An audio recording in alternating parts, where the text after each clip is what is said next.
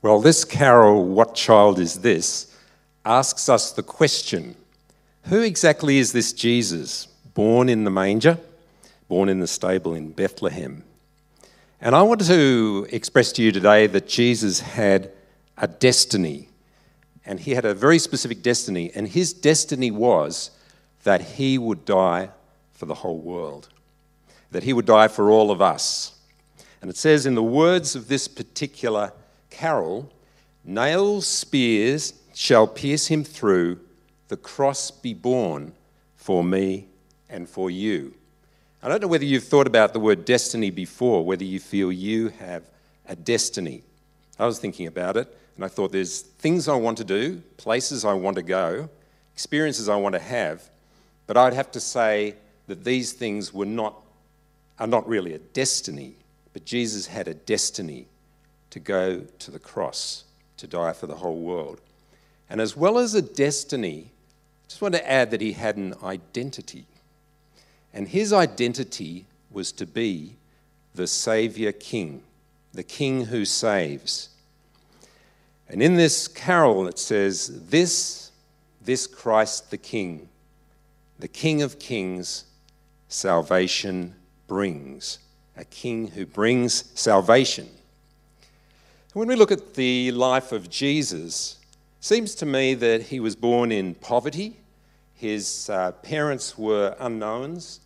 He grew up in the town of Nazareth in a regional country area of Palestine of the day, which was like a far-flung satellite outer planet of the Roman Empire. And he grew up, not much is known about his childhood, just a few things, but at the age of 30, he became and started a very prominent ministry, became a prominent public figure. He went around teaching, he gathered together some supporters, the disciples, and there were healing miracles. And soon, large crowds were following him around. And he began speaking about the kingdom of heaven. He'd say, the kingdom of heaven is coming. And people thought, maybe he's the king. Maybe he's the one that's been prophesied for hundreds of years that was going to come from God. He was the one who was of the line of David, and that he was going to unite all of Israel and he would free them from the Romans. But Jesus knew that they wanted to take him to be a king by force. And so he avoided them because he wasn't going to be a political king, but a spiritual king. And so Jesus had a great heart for the lost, the outcasts, the rejected, the lepers, and he was a servant, and he had the wisdom of God upon him. And soon there were large crowds following him around, multitudes, it says. Well, the leaders of the day became kind of irritated with him, frustrated with him, and angry with him. And eventually they put together this plot, and one night he was arrested. He was put on trial, he was beaten and whipped, and he was falsely accused and sentenced to death. And the very next day, we know, he was led out to the cross where he was executed on what was a Roman horrendous form of painful punishment. And what was even more humiliating was that Jesus died alone. Most of his supporters had deserted him. So when I think of the destiny of Jesus going to the cross like this and dying willingly, I think it's kind of a disaster. I mean, what kind of plan is this? It seems a failure that Jesus would go to the cross, die like this. His supporters had left him, a horrendous death. What do we make of it? This destiny of Jesus. To understand the destiny, we've got to roll back time well before Jesus was in the manger, in the stable, in Bethlehem. This was a destiny that was born in eternity. And God, when he created, something came out of his mind, this destiny, and he created us to be like him. And three things I wanted to say that God is like is that he is holy, perfect, and he loves us. And so he wanted us to be holy, perfect, and to love him. We couldn't do it. The Israelites, it's recorded over hundreds of years, were pretty bad at it too, of loving God. And he sent angels and prophets to warn them and advise them. But in the main, they went their own way and just couldn't do it. But I wanted to talk a bit more about the destiny of Jesus and what happened to Jesus in terms of the law. And the law of God was given to Moses the prophet 1,600 years before Jesus appeared. And in that law, God explicitly gave statutes and rules and regulations and said that if you can follow this law, then you will be able to love me. And it was difficult for the Jews. But in the law, he added something very special. He put in a provision, a remedy for sin.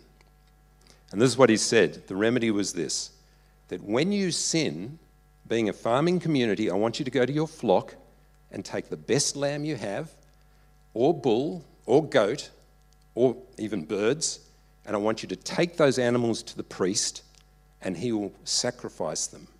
And they will be sacrificed on your behalf. So you would take your animal to the priest, he would sacrifice the animal for you. He would lay his hand on the animal, and he would confer the sin of the person onto that animal, and then the animal would be sacrificed. And what is even more spectacular was that it was a blood ceremony. And the priest would take the blood and he would sprinkle it around the tabernacle or the temple. And as he did this, it was symbolic that a life had been taken, a life of an animal had been taken for the death of sin within the person. In fact, when the law was given to Moses, Moses instituted this blood ceremony. He took the blood and sprinkled it, and he sprinkled it on the book of the law, on the scrolls that had just been written. And he sprinkled the blood on the people themselves, on their clothes and on their face and on their head, so they'd go home with lots of blood on them. And it was symbolic that this blood was given for their lives. And I want to introduce a word at this point, which is the only technical word, and that's the word atonement. The word atonement. In the Hebrew scriptures, the word atonement has only one meaning, and that is a covering. A covering. So we have when it's raining, we have an umbrella. When we're inside, we have the roof over our heads. But the word atonement in this situation represents a blood covering. A blood covering. And so when there is an atonement, there is a covering of blood. And in Leviticus chapter 17, God had written into the law, he said, the life of the flesh is in the blood. And I have given it to you, the blood, on the altar to make an atonement for your souls. So the life of the flesh is in the blood. And he's saying here that in our bodies, the blood is flowing.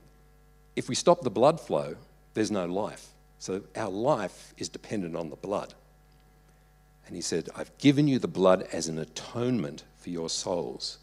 So the animal sacrifice represented a situation where the blood of an animal, the life was taken, it's substituted for your life, and your sins were covered over by the blood of the animal, which gave atonement and made you acceptable to God. It's kind of a brilliant sacrificial system in a way. And the Jews persisted with this for hundreds of years. Sometimes they lost the book of the law. I don't know why, but they found it again. They said, we should be following these sacrifices. So they would institute the sacrificial system again. But largely, the idea of sacrificing an animal for us, or for the Israelites, wasn't really the most effective way to deal with sin. Because if you think about it, the sin in our hearts within us, could that be erased by simply taking an animal and sacrificing it? It was a symbolic gesture, but not the complete picture. And so, after hundreds of years, in the fullness of time, Jesus appeared. Jesus appeared. And when Jesus began his public life, John the Baptist saw him coming and said, "Look, the Lamb of God who takes away the sin of the world." the Lamb of God, the Lamb provided by God for you, the perfect sacrifice. That Jesus was a sacrifice on our behalf, similar to the animal sacrifice, but instead it was the perfect life of Jesus that was given for us, for our imperfection. When Jesus died on the cross, all our sins, past, present, and future, the sins we haven't even committed, the ones that are going to happen tomorrow, were taken upon Jesus' body. And we know that the sky went black, it went dark. Now, who Jesus was, he was a man who had walked perfectly with God. He'd been perfect, holy, and loved God perfectly. When he died on the cross, he'd been beaten and whipped. There was a lot of blood. He had a crown of thorns stuck on his head, so there's more blood. There were nails driven in his hands and in his feet, and a spear thrust in his side. So there's a lot of blood there. So you have a man on a cross bearing the sins of the whole world on his body, covered over with the perfect blood of God. And that was a perfect atonement. Unlike the animal sacrifice, Jesus did the perfect work of sacrifice to deal with the sins in our lives. And it's for those who accept Jesus. It's for those who accept him. And Jesus, when he died on the cross, he inaugurated that kingdom, the kingdom of heaven that he'd spoken about. A kingdom that would be eternal. In the Old Testament, it says, in the scriptures, written 700, 800 years before Jesus, it says, your king will be born in the town of Bethlehem. Well, Jesus was born in Bethlehem. It says, your king will enter the holy city of Jerusalem riding on a donkey. Well, Jesus entered the holy city of Jerusalem riding on a donkey. It says, your king will be of the line of David.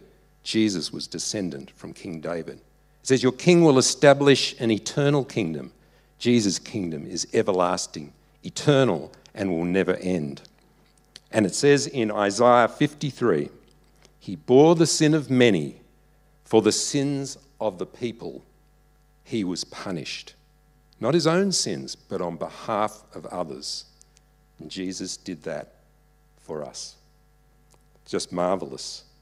He inaugurated the kingdom, a holy, perfect kingdom filled with the love of God. And I want to say that our destiny, Jesus' destiny was the cross.